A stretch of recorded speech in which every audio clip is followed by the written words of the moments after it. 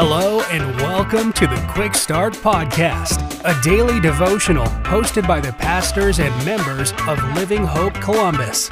We're glad you're here.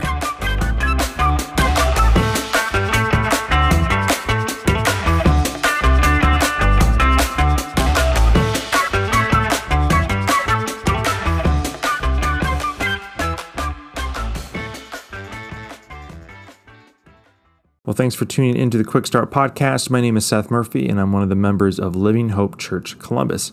Today, we're going to be in Hebrews chapter 12, verse 8, and God's Word says this: "But if you are without discipline, which all receive, then you are illegitimate children and not sons." So today, I thought about one question, and it's this: do you discipline children that are not your own? We've all been there. Some kid is acting up, causing trouble, but it's not yours, so depending on how far it goes, you wait for that kid's parent to say something. But if that's your kid, my guess is that you are on them as fast as you can, correcting whatever behavior is going on.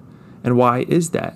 Well, because that's your child. You love your own, and you know that you have a God-given responsibility to correct and raise that child and how they should behave.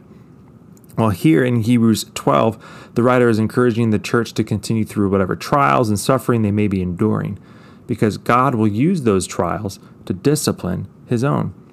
He is working in you because you are His child. In fact, look what it says in verse 7. It says, "Endure suffering as discipline." God is dealing with you as sons. For what son is there that a father does not discipline? So if God is not disciplining us, we are like illegitimate children, children that are not His own. So if we know that God uses the various trials and sufferings of the Christian life to discipline us, what should our response be? Well, we see part of that in verse 9 where it says, "Furthermore, we had human fathers discipline us, and we respected them. Shouldn't we submit even more to the Father of spirits and live?"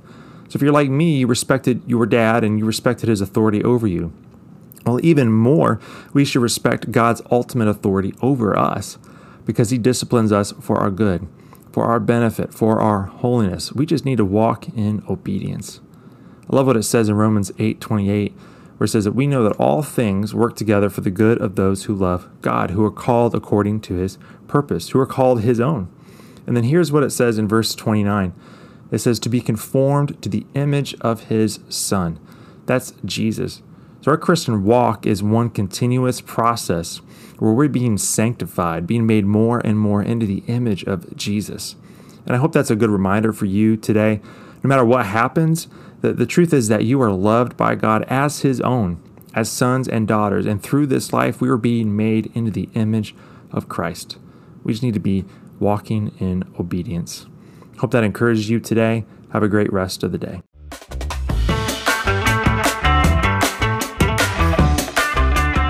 Thank you for joining us for another episode of the Quick Start Podcast. For information on Living Hope Columbus, be sure to check out the links in the show notes. If you enjoyed today's episode, please hit the subscribe button and share this episode with a friend. We look forward to you joining us next time.